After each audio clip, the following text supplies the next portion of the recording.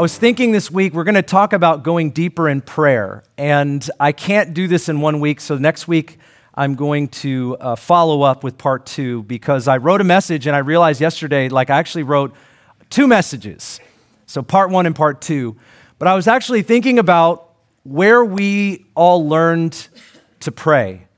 And so just rhetorically in your mind, where did you learn how to pray? Was it from your parents? Was it from the church that you were brought up in?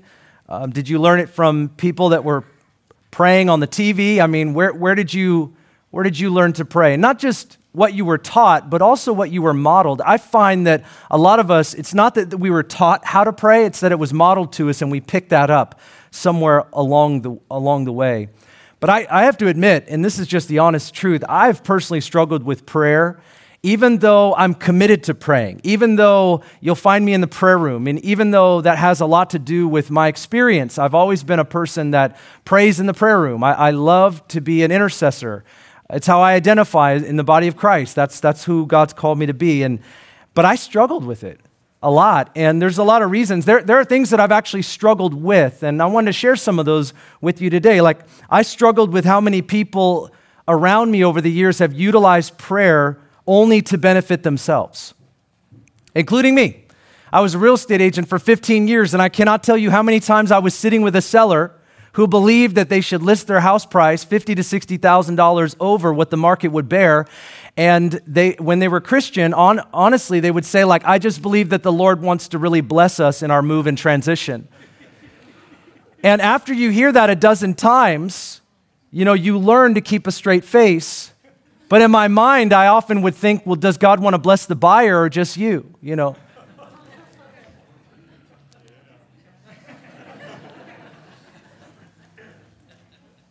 But see, that's the thing, is we don't often realize that our prayers can be centered with just around us.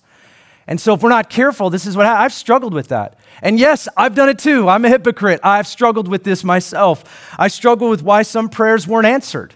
Why did some get answered and some not? Why did this person get the same prayer answered and I didn't? I prayed the same thing. And I struggled with the idea of quiet prayer. You just need your quiet time with the Lord. I came out of the womb non-quiet. I am an extrovert. Hello, my name is Ben. I'm an extrovert. Some of you are introverts.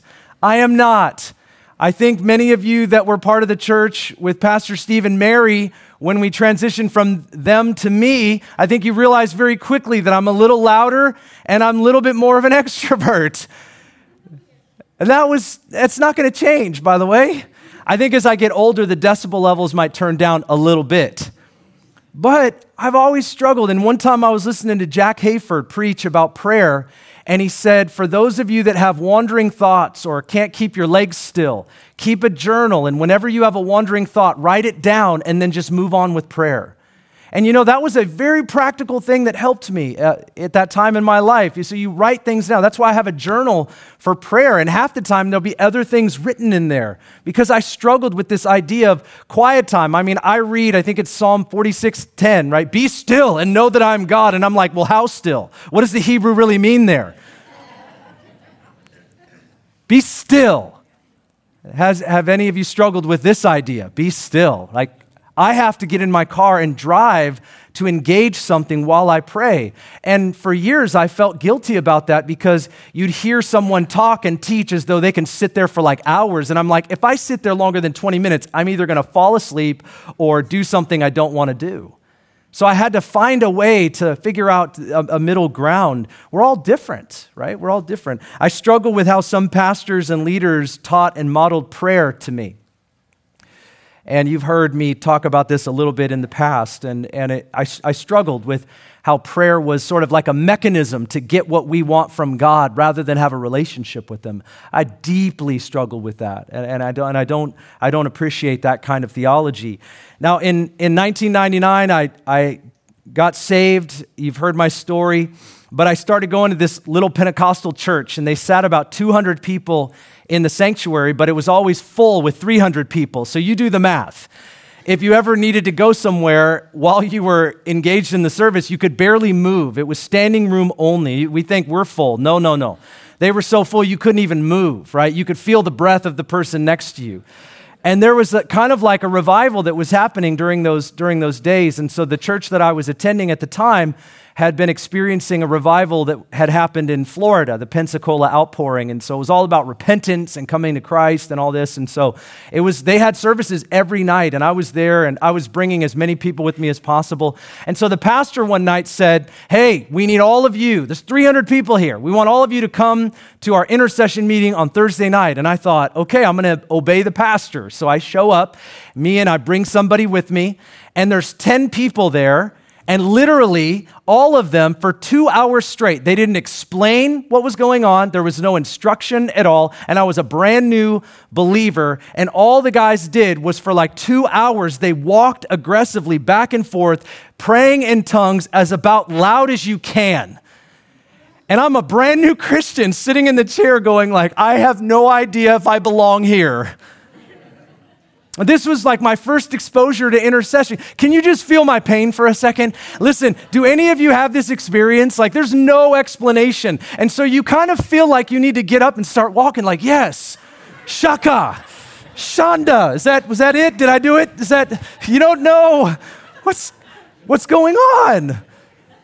And then I moved to a Baptist church in 2000. And this was a fundamental Independent Baptist church, King James only. I didn't know. I was a brand new Christian. They preached the word. I figured that was good enough. That's fine. I'm not here to diss any Baptists. There's all kinds of Baptists, by the way. I happened to land in a cessationist Baptist church. And I liked the preacher because he preached on the book of Jeremiah, and I was mesmerized by that. And so they said, we've got our prayer meeting on Sunday night. So I went Sunday night, and all of them, there's about 50 people in the sanctuary, and they all got up, they turned around, and they put their face into the back of the chair, and they got on their knees. And I looked at everybody, and I have no idea the protocol, but I'm like, I think right now I need to get on my knees and put my face into the back of the chair. And all you could hear was kind of like a murmur or a groan. You couldn't like hear any words to like agree with. It was just like, oh, thank you, Lord, there you go. That's what I heard. I'm not even exaggerating. It was just a murmur in the sanctuary. You couldn't hear one thing being said. In 2001, I joined a large, you could see I'm church hopping at this point. Frogger, I'm just chumping. I was trying to find a place.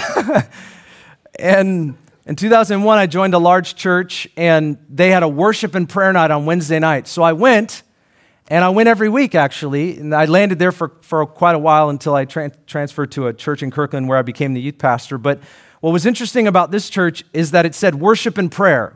Worship and prayer. I came, there was worship, but there was no prayer.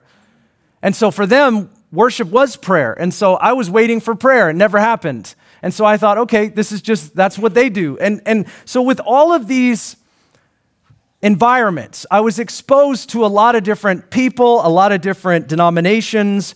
And then the pastors would say, like, in your own personal life, you need to pray. And I thought, yeah, I need to do that. But a lot of times there's not a lot of instruction.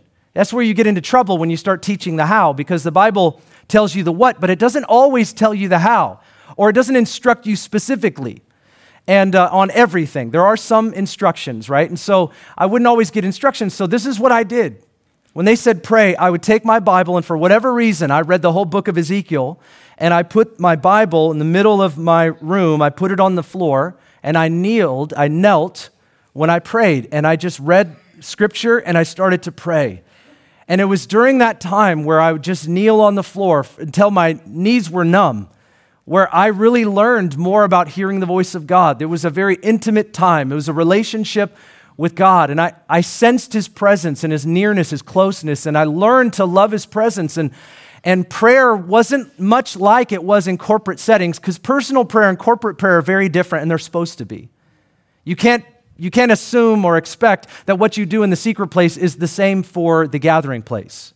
It's not. It never will be. And I think we get confused about that. But this is where I started learning. And I really had this prayer in my heart, which I read about in Luke chapter 11 and verse 1. A disciple comes to Jesus and he says, teach us to pray as John taught his disciples. That's the request that I had. Lord, teach me to pray. I want to learn how to pray. The disciples that were observing Jesus during that time, they were familiar with a Jewish context, but they were not familiar with a Jesus context of prayer. I'm not saying Jesus didn't abide by some of the Jewish tradition where they would pray in the morning, in the afternoon, and the night 3 times. We now have a book called the Siddur, and in there is about 20 prayers, maybe 30 prayers that Jewish people would pray. They've been written in a book, and they would pray these very specific prayers. I'm sure Jesus grew up praying those prayers, but he also did something that other people had never really seen before. We see about 36 times Jesus prayed for people, and he did it publicly. We see about 9 times where Jesus, like he did in Mark 1:35, where Jesus went off to a solitary place and he prayed. He was alone with the Father, usually all night. So when people saw Jesus go away and they knew that he was praying, they observed something about his prayer life that actually touched everything else that he did. And so we can conclude by that and the requests that they had for Jesus that if we want to live out the ministry of Jesus, we also need the prayer life of Jesus. So we have to ask the question, Lord, would you teach us to pray? And his answer is absolutely, because nobody is an expert on prayer. It is something that we continue to grow in and learn. We have to go deeper. And if we're going to go deeper in our walk with God, it's going to include prayer. And with that, we're going to go to a very familiar passage, Matthew chapter 6. I want to start with verse 5. Jesus said, when you pray, you are not to be like the hypocrites, for they love to stand and pray in the synagogues and on the street corners so that they might be seen by men. Truly I say to you that they have their reward in full. But you, when you pray, go into your inner room, close your door, and pray to your Father who is in secret. And your Father who sees what is done in secret will reward you. And when you are praying, do not use meaningless repetition as the Gentiles do, for they suppose that they will be heard for their many words. Do not be like them. Your Father knows what you need before you ask him. So pray then in this way. Our Father who is in heaven, hallowed be your name. Your kingdom come, your will be done on earth as it is in heaven. Give us this day our daily bread, and forgive us our debts as we also have forgiven our debtors. And do not lead us into temptation, but deliver us from evil. For yours is the kingdom and the power and the glory forever. Amen. This is the word of the Lord. Going deeper in our relationship with God, it has to involve prayer. And I don't need a show of hands today as I consider whether or not we need to know more and grow more in prayer. The answer is we all do. And so what does that mean? So today I just want to talk to you about 2 things. I just want to talk to you about what prayer is not, and then I want to talk to you about what prayer is, at least from what Jesus talks about here. What prayer is not. Let's start with what is not. I think that's really important. Jesus teaches like a lot of rabbis, or at least he uses the methodology of many of the rabbis. They would often unteach something before they would teach it. You have to level something before you can build in its place. And so this was a very effective way of teaching in their culture. And I think it can be today, where you're deconstructing in order to construct. If you deconstruct without constructing, it's very dangerous.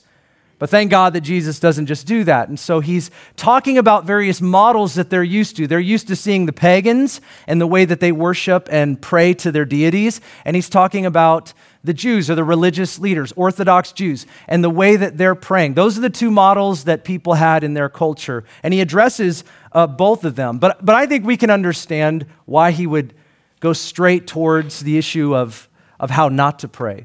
When I was taught how to use power tools, maybe some of you were taught how to use heavy machinery or power tools. Remember a chop saw. I was a young boy and I was taught how to use a chop saw. The first lessons were never about how to chop something right. It was about how to not chop off your hand. The first lessons were about cord placement and hand placement and making sure that the chop saw was on a level ground. Why? Because something that powerful, if it's misused, could be dangerous. I actually think that principle applies here. Something as powerful and as important as prayer, if it is misused, it can be destructive to people. I think that's why Jesus goes at it in this way. And there's three things he brings up. The first is prayer is not a competition with other people.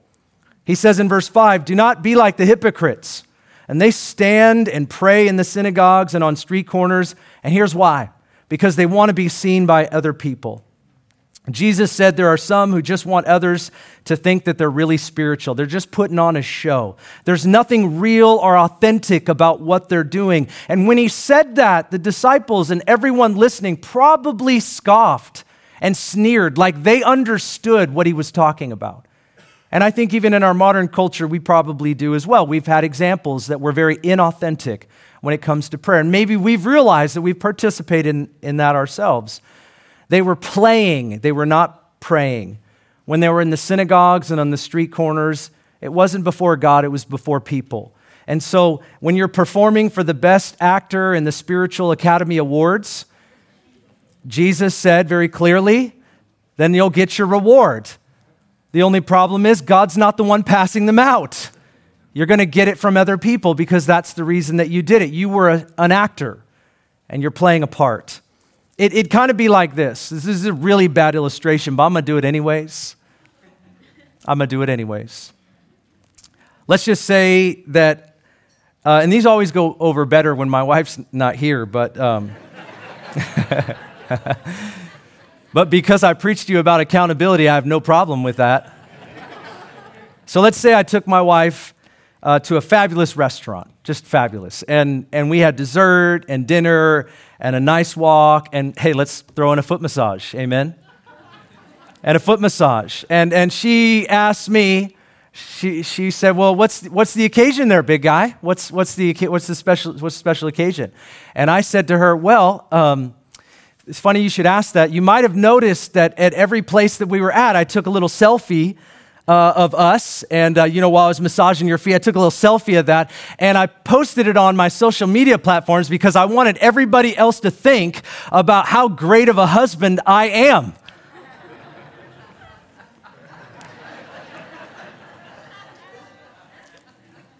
Because that doesn't happen today, does it? Not at all. And then I just wonder what might come out of her mouth. I just wonder how would you feel about that? You would laugh. You would laugh because she knows if he's serious, right, it's going to be a bad night.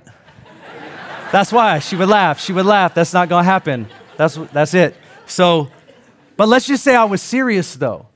Wow. Let's say I was serious. I did all of this so that I could show other people what a great husband I am. Wow. That's what Jesus is talking about. I will violate my relationship with my wife to get something from other people to make me feel good about myself. Oh, wow. Prayer is about a relationship, and Jesus is rebuking what people are using it for because it's a violation of the relationship that he came to establish with God. Praying publicly was not the issue, guys. He had no problem with that. Jesus prayed publicly, didn't he? He laid hands on people publicly. He healed the sick publicly. It wasn't about praying publicly. It was always about the heart. What is in the heart? And so this is the posture that he's trying to expose in order to move people towards something that God really wants with people. Don't violate the relationship. The second point is this: prayer is not a formula for success. Look at verse 7. And when you are praying, do not use meaningless repetition as the Gentiles do, for they suppose that they will be heard for their many words. This term in Greek here, meaningless repetition, it's not used very often, and it means similar to what it's translated in English, but it can also be used as mechanically repeated phrases, like over and over and over again. And this is what the pagans would do to placate their gods. They were polytheistic, and so they would often do things like cut themselves or repeat phrases, and they did this because they thought it was a spiritual performance. If I say this enough, if I do this passionate enough, if I engage in this over and over and over again, it's almost like the cup will fill up and eventually it'll tip over and pour out in my favor. They had this as an example in their culture, and Jesus said, this is not some formula for success. When he references the Gentiles, he's not just talking about non-Jewish, he's talking about those that worshiped other gods. So prayer is not a formula with our volume and our tone and our word count and our eloquence and our repetition. Those things don't matter to God the way that we often think that they do. Some of us do not pray out loud because we're concerned about how other people will think when it comes out of our mouth. And that's the last thing that we should be thinking about, because God doesn't care about that at all. God doesn't care if your grammar's right. He doesn't care if it's long or short. He cares if it's offered from the heart. He's looking for the heart posture. We can say 3 words and it matter more than 300. You can say it quiet. You can say it loud. It's not about the decibel level. It's about the heart, because this is embedded in relationship. And we get it confused. And Pentecostals can be the worst at this. And I am one. Because we think, man, it's really awesome. Today was really slamming. The worship was really amazing. The music was banging. Man, the prayers were on fire. Why? Because it was loud. So the louder, the better. It's like we get to this volume, and finally it's like the bowl tips over and God answers our prayers. And friends, he doesn't care if you're loud. Some of us are loud. Be loud. But if you're quiet, be quiet.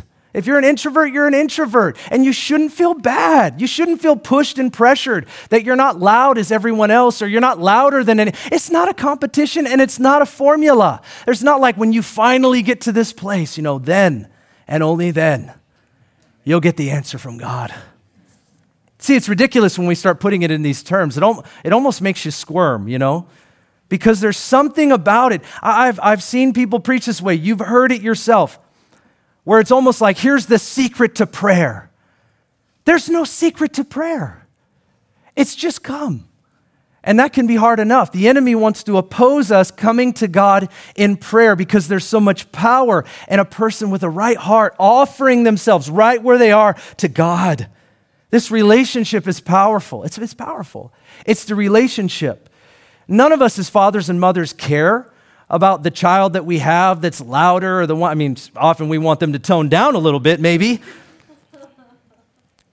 The other ones that are more quiet, it's sincerity. It's the sincerity of the relationship. That's all we care. All of our kids are different. We don't care about that. But sometimes in a Pentecostal world, I won't talk about the Baptists, and I won't talk about Catholics. I'm just going to beat up on my own team, all right? So, amen. It can almost be like, some people, I was in deliverance ministry, prayed for a lot of healing on teams, a lot of that, and there are always people. And I was off-put by this. It was like, if you just pray it this way, and if you just say it this way, then the healing's going to happen. If you just name the demon, then it's going to come out. It was always this weird stuff that you had to learn. And if you learn to do it the proper way, then it was like, then God will hear. And I was always uncomfortable with that, because I would just lay hands on people, and this is me. Lord, whatever's wrong, we pray that you would make it right. And I would find that God would hear that. Have you found that? There are times you come into a situation and we don't know what to do. We don't even know how to pray. I'm praying for people often. I can't spell the medical condition. I certainly can't say it. So I just pray, Lord, heal in the name of Jesus. It's not a formula. There's no formula. And I think, listen, you're going to have to go with me here. You're here, so you're going to do it. But I think there is something that affects the way that we think and the way that we pray, and we don't really even know it. As I say it, you'll get it, and maybe you did before, but I think that we are affected by this I call it a winner-loser theology. I'll give you an example for you football fans. 2014 Super Bowl, who won? Seahawks. Yeah, there's a couple football fans here. All right. Russell Wilson, who's a Christian, and he was in the camera. I watched this, and so they're interviewing him, and he's really emotional. Like all of Seattle is like football fans are just crying. Even people that aren't football fans, they're just crying because they just love football so much. I just never understood that. I'm basketball, and you forgive that, all right? So, but I'm watching on television and Russell Wilson, they're interviewing him. They're like, how do you feel? And he's just like crying and just snot coming out of his face. He's just like, oh. And you'd expect that. Like, it's a big deal. It's never happened before in Seattle. So he's just like, oh, like, God is good, man. God is so good. And that's cool. I'm glad he said God, and I'm happy about all that. I'm not dissing him. I'm just, God is so good. And then he's like, God gave us the victory. And I was like, what? No. Stop. Right there. Follow me. God gave us the victory. So all the concussions. There's a couple people that will never play football again as a result of that game. So they were just a means to an end because God gave us I want you to follow this line of thinking. We have a winner-loser theology. God is for the winner, and the losers will just push that over here and not deal with it. I just want to tell you, that is not good theology. God didn't care about that game. That was our game, guys. We like football, some like basketball, some like UFC. That's all cool. He loves our preferences, but they're not his. He cares about the people. He doesn't care about who wins the football game. Listen, if you don't agree with that, you're wrong and I'm right. So that's fine. And it's okay if you like football. It's okay. But if we're going to put God into our terms, his ways are not our way. He cares about all the people on the field. He cares about the people that had a job and were making a living. We're just like, God gave me the victory. And I'm not, hey, Russell Wilson, if you're listening, man, right now, we love you, bro. You be you. Do better in Denver, all right? Anyways, but we're saying today, what I'm trying to say is, some of you are guests, I'm not coming back to this church. I'm not. I won't be here next week. I won't. Yes, you will. Yes, because you're wondering what I'm going to say next week. That's why. God is not for the winner and not for and he doesn't care about the loser. That's bad theology. That is not God. And so we have this, so we construct prayer as a formula to get from God what we want, and we're willing to violate the relationship or even his character. And I'm not saying he should have said differently. He was emotional and he said that, but we've got to think about what we're saying. When we come to prayer, we've got to think about maybe how God wants us to pray. In the prayer room, what I love when people start praying this in our pre-service prayer, and I hear it every week, the prayer goes up, Lord, tell us, speak to us about what to pray about today. I love that prayer because it suggests that we don't often know. And if I just run into the prayer room and I start to pray, or if I just jump into my secret place and I start to pray and I don't stop and pause and ask him, Lord, what do you want me to pray about? Often I can be praying for the things that center around me. And if I pause and I stop, the Lord will help my heart acclimate so that it's centered around him and his will. And we're going to get to that next week because Jesus actually shows us the real pattern of prayer. It's very powerful, but we've got to think about what we're praying about. I mean, I always thought it was funny because in my home, we never grew up praying some of the prayers that I've prayed at your dinner tables, but we always say, Lord, you'd be eating something really bad for you, and you're like, Lord, bless this food to our bodies. I'm like, oh, he will. This fried chicken will be blessed to your body in more than one way. But it's not supernaturally going to become a salad on the way down, if that's what you're looking for. That's not going to happen, guys. And your kids are picking this stuff up. Look at what you're doing. Or Tim Hawkins, he's a Christian comedian. He'll say this. He'll say, Lord, bless the hands that prepared this. And he's like, why just the hands? Why not like the feet? Why not like the whole person? Lord, bless the hands. Make sure that they can continue to prepare good food for us next week. But just the hands. It's just stop it, Just thank God for the food. I don't know. Like in our home, we just thank God for you guys keep doing what you're doing. I've tried to teach people out of this stuff for years, and it doesn't work. I'm going to stop right here because I could really blow up some stuff. All right. I'm saying if it's a relationship with someone, think about who he is, think about what he wants, and then pray. Amen? That's That's really a better place to start. Number 3, and finally, prayer is not giving God information, and I would say as though he doesn't know. Look at verse 8. Do not be like them, for your Father knows what you need before you actually ask him. If God already knows everything that's wrong and every need that exists, he doesn't need the info, but he does want the communication. Why? Because of relationship. I might know something that happened at my kid's school the other day, but I still want them to come home and talk to me about it. It isn't the information that I'm looking for, and God is like 1,000 times higher in this regard. He's omniscient. But just think about that. It's not an informational transaction. Like as though he doesn't know. He wants that communication. He wants relationship. So prayer is a relational invitation to connect and to communicate and to receive. And also with intercession, it's to partner with him. So when we're interceding, we're partnering with what God already intends on doing. We know about that according to Scripture. We find his will in here. And so sometimes we're praying and it's like, Lord, in case you're not aware, it's really dark these days. Our schools and our society and our workplaces and my neighbors. And they put up that cultural sign in their yard that talks about everything, but it doesn't mention you, God. It doesn't mention you. I'm exaggerating here. You know what we are? We're afraid. There's an old song. We sing it with kids. He's got the whole world in his hands. When you pray, you have to have this mindset. He's got the whole world in his hands. He either does or he doesn't, and he is not fearful at all. Sometimes when we give God this information as though he doesn't know, we're revealing that we're really afraid.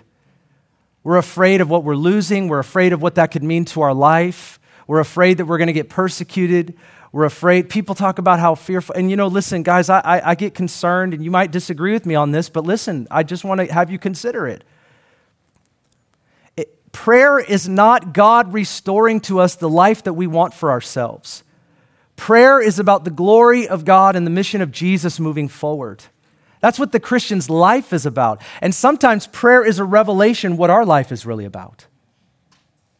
So we're going to see from Jesus. And so we wonder why he isn't answering some of those prayers. A lot of times is we're not partnering with him. We're not moving in what he's moving in. We're not asking him for what he's actually doing because we're not on the same tracks as God. We're on a different train and different tracks, and we're Christians, and we love God, and we think this is how it ought to be. But what if he's doing something entirely different that would cause suffering in our life? He doesn't need our information as much as he wants our submission and our yieldedness and our surrender to him. And that's what prayer starts with. It's, Lord, I submit to you in whatever you're doing. However you're moving, that's what I desire. So prayer is not just giving him information, although we do give God information, but not as though he doesn't get it. That's what I'm saying. So what is prayer? Ben, you've talked a lot about what prayer is not. Prayer means to make a request, simply. That's what it actually means. But we know from Jesus' model, it's so much more than that. We know that. So he modeled and taught prayer. He revealed things to his disciples. Number 1, prayer is communicating with God regularly. Prayer is communicating with God regularly. Jesus modeled prayer with regularity. It was constant. It was continual. It was ongoing. It was a normal part of his life. Prayer is talking to God about regular things and inviting him into everything. Everything. Work, school, home, church. You could just be walking down aisle 11 in Safeway. I do it all the time. I pray in the Spirit. I don't have time to talk about praying in tongues, but I pray in the Spirit. And sometimes I catch myself walking down the aisle in the grocery store praying in the Spirit. And then I kind of like come to and I'm like, whoa. And I love that. It helps me to understand 1 Thessalonians 5:17 where Paul said, pray without ceasing. Pray without ceasing. Pray continually. The idea is that prayer should never stop. It's so regular in our life. It's such a normal part of our life. It's like walking. And so the biblical writers would use metaphors that we would all understand, like walk in the Spirit and you will not fulfill the lusts of the flesh. Using metaphors like water and bread, the things that we use with regularity, these metaphors were used because God intended for these practices to be normal in our life. They weren't just the secret place. It was supposed to be part of the ongoing life that we have with God. So think about what that means for you. When you're at the store, when you're driving, when you're working, when you're with your family, everywhere and everything, prayer is to be a part because God is with us.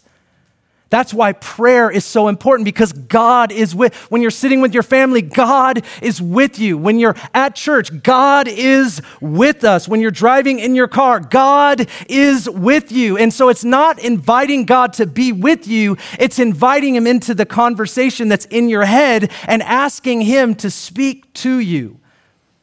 Asking him to inform us, asking him to help us to see, help us to act. Change this reality. We know this is your will. That prayer is acknowledging the presence of God with us and inviting him into all of our life and yielding to him. This is what it's about. It's utterly relational and it's regular. Point number 2 is prayer is connecting with God relationally. Verse 6, but you, when you pray, go into your inner room, close your door, pray to your Father who is in secret, and your Father who sees what is done in secret will reward you. The inner room that he's talking about would be sometimes like a rooftop storage room. Most houses in ancient Israel didn't have like an inner chamber unless they lived the fancy life, unless they had a lot of money.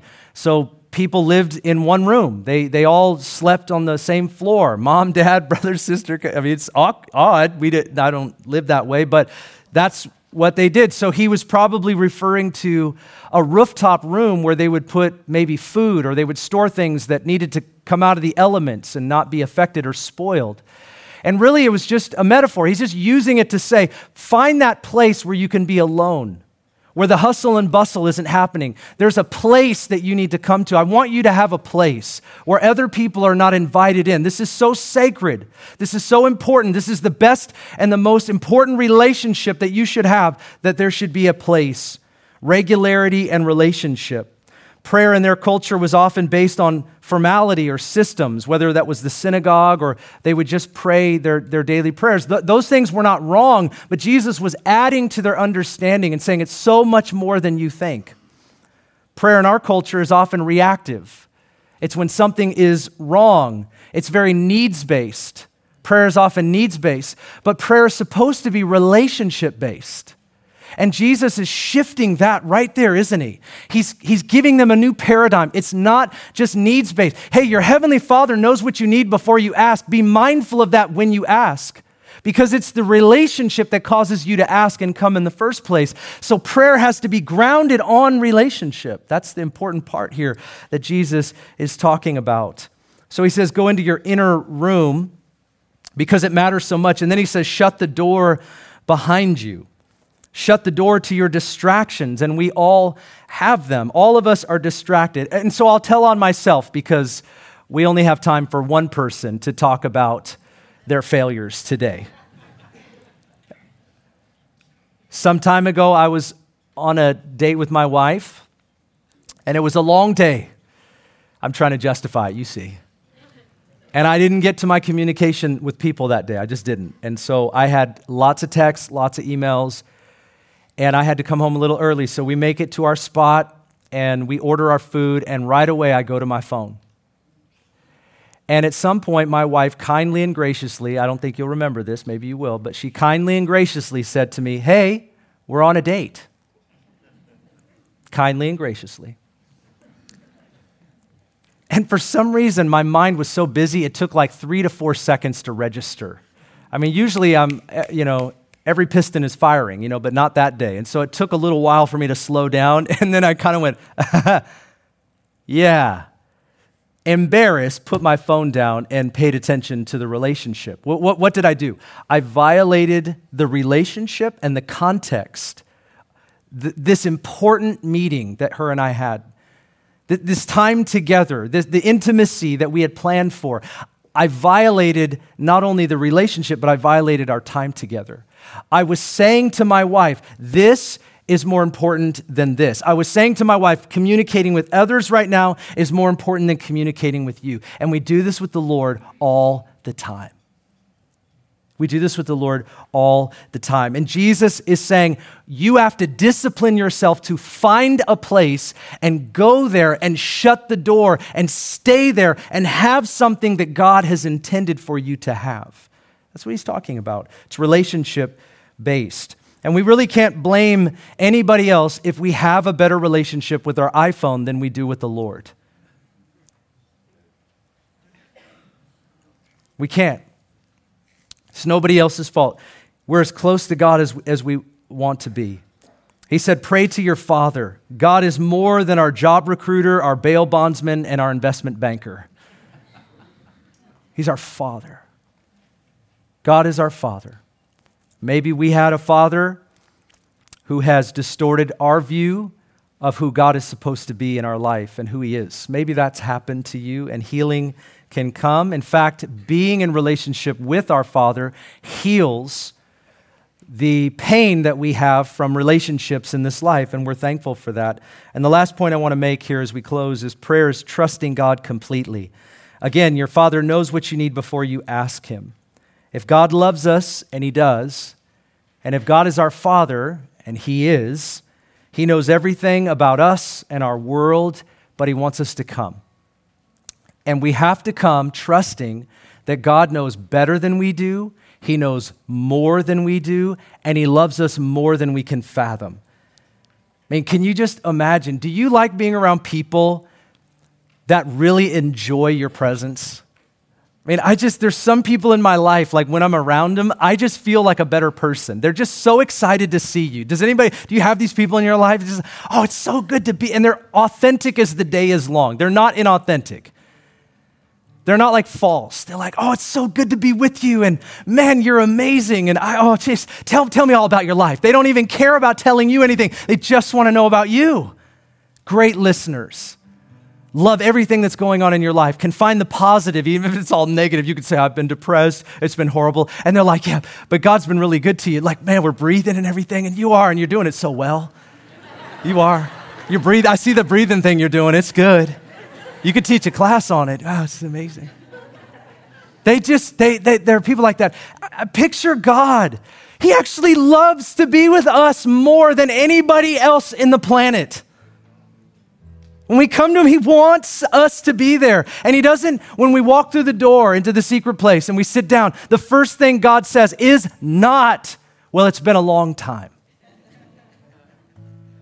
It's not what he says, because it's not who he is. You know, it's something I might say. I'm imperfect. I say dumb things. I make mistakes. Sometimes my thoughts are not his thoughts. They're just not. But God doesn't talk like that.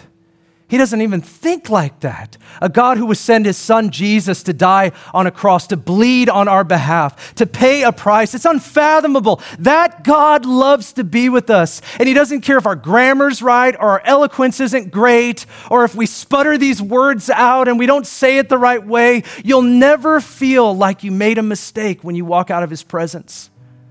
He never makes us feel, we might feel that, but it's not from God. Prayer is awesome. And I'm sorry if it hasn't been that way for you, but it is amazing.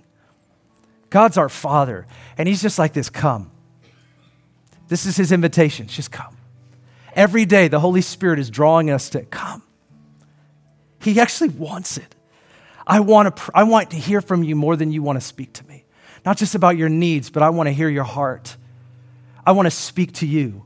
I want to teach you things that you've never known before. I want to say things to you you've never heard before. I want to talk to you about things that you're not asking about right now. I know it all, but listen, I've set my love and affection on you. This relationship is fantastic. What's robbed it from us? So many things. I guess this sermon is about relationship with God via prayer. But Jesus talks a lot about that, don't you think? He's reorienting their focus to a relationship-based model of prayer, and it needed to be deconstructed and reconstructed. That's what he's doing. And then he gives a model, which we'll talk about next week, and I want to share some things with you that, I'm learning. As I was studying it, it just kind of blew my mind, so I realized I had a whole other sermon on one verse and things that I just was kind of blown away by. But as I was considering this relationship that we have with God, I was thinking about a story. I may have shared it with you before, but let's pretend that I didn't. Years ago, my daughter, I want to say she was 7. She had her first sleepover. And when your kids have a sleepover, man, they're excited, right? Because it's like, for us who are protective parents, our kids don't just come and go, right? We have to check. Every kid that comes into our house gets a background check, and their parents. We have to know their doctors and their optometrists and their dentists and everything. We're not controlling it all. But anyways, we've just all been damaged by life. That's all it is, really. It's not control. It's protection. But my daughter was having her first sleepover, and she was like planning it all out and excited about it. And it was quite impressive, the planning that was going into this. And at dinner, we would hear about it like every night. It's like, I'm so excited, and here's what we're going to do. And I was thrilled for her. I mean, this was just so powerful as a father, as mother. But my son, I could see in his face, he wasn't as excited as his sister because he doesn't have a buddy coming to hang out with him. And so I looked over at him, I said, hey, buddy, we're going to have man night. And he was like, yes. And so at dinner, it became like a competition of like her talking about her sleepover and then him talking about, I said, we'll do anything you want. And so there's like this competition that started. And so that night, him and I, we had a lot of fun. We did whatever he wanted to do. It was awesome. And then I was tucking him in, and while I'm tucking him in, we could hear my daughter and her friend, they're still up and talking. You know, they're still chatting and having a great time. And as I'm walking out the door, my son doesn't like the fact that they're still up, and I'm talking for him. But I would be the same way. He's like, you're leaving? So he said, hey, Dad. I said, yeah. He said, come here. So I said, all right. So I came and I sat down. He goes, no, come here. So I like laid down, and I'm looking at him like this. And he's looking at me, and I'm looking at him, and I'm like, all right, buddy, what's up? And he goes, oh, no, I just wanted you to be here. I just want you to be here. And so I just sat there, and we just looked at each other. And what he doesn't know or didn't know, and he will come to understand if he has kids of his own, is that something just like broke in me.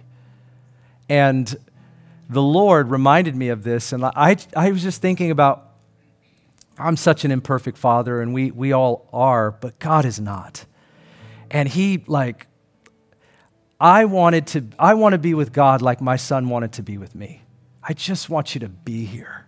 I'm not just asking for something from you. Like, I want prayer to be like this. We can stare at each other and be together. And this is eternity we're talking. That's prayer, guys. It starts with that relationship. It doesn't start with, I need this, I need this, I need this, and by the way, this, and could you throw this at me, and make sure you put one of those in the bag too before you leave. We ask him for stuff, that's fine, but if that's all it is, friends, the Father wants so much more for us, and he wants it to be in us. God, I want to be with you. I want to spend time with you because I love you, and I'm overwhelmed by this love that you have for me. And I want to pray this morning that God would restore to us our first love for him. He doesn't need any restoration of love for us. God doesn't need that. His love is full. But that doesn't mean that we're there. And so I want to pray for that in the room today. So would you stand? Let's do that together, would you? And instead of a show of hands, who needs this? How about we all just be in on this prayer today? Amen? Yeah, Lord, thank you. Father, we thank you today in the name of Jesus for the drawing of the Holy Spirit into intimacy and closeness. And Lord, I just admit my prayer life often gets reduced down to the things that I need, and I'm sorry for making it just about that. I'm sorry that I have reduced our relationship to just what I'm asking for. I'm sorry that I haven't asked you enough about what I need to see and what I'm supposed to do and how I'm supposed to think. Lord, I just pray for all of us today, those that are watching online, those that are in the room. I'm asking, Lord, that you would restore to us the way we're supposed to think about prayer, the way we're supposed to come to you and approach you as our Heavenly Father. And that if we see you the right way, Lord, this practice, this discipline we call it, it will absolutely change because of us seeing you the right way. And it's really all about that. And I pray, Lord, that you would shift our paradigm somehow today from the words that I shared, but more so the scriptures that we read. Father, let it change. I pray that we would be drawn to the secret place. The most important meeting that we have every day would be to be with you. And then we would, from that place, talk to you all day long. Pray without ceasing. Just everything about our life, we're inviting you in. We're speaking to you. We're asking of you. And we wouldn't feel guilty about it anymore. This guilt that's chasing us down because we're not enough, or we don't pray enough, or we don't pray good enough. Lord, I pray that you would obliterate that guilt. And if we've done wrong, we repent and we turn to you and we ask that you would refresh and restore this relationship, oh God. That's what we want. If you're here today and you don't have a relationship with God through Jesus Christ, it isn't about improving your prayer life. It's about having a relationship with Christ. It's not hard. It's humility. We have to respond by giving ourselves. We respond by humbling ourselves. Receive what he's offered, what he paid for on the cross, the forgiveness of our sin. And so if you're here and you need a relationship with God, and the only way that we're going to have that is by receiving the forgiveness that's offered. If you need that today, as we're in prayer right now, I'm asking you to raise your hand just to acknowledge it. Pastor Ben, I need a relationship with God through Christ. I want that. I don't just want to perform for God. I don't want to just be religious. I need a relationship with God through Jesus Christ. Just raise your hand. I want to acknowledge that today. If you're raising your hand and I didn't catch it, or after the service, I'm going to pray and close, but we want you to come forward. We want to pray with you and help you understand what it means to have saving faith in a relationship with Jesus. Father, thank you for all that you're doing. We surrender to you. For those that are raising their hand today, God, I pray that you would not only seal them by the Holy Spirit, but Lord, you would secure that today.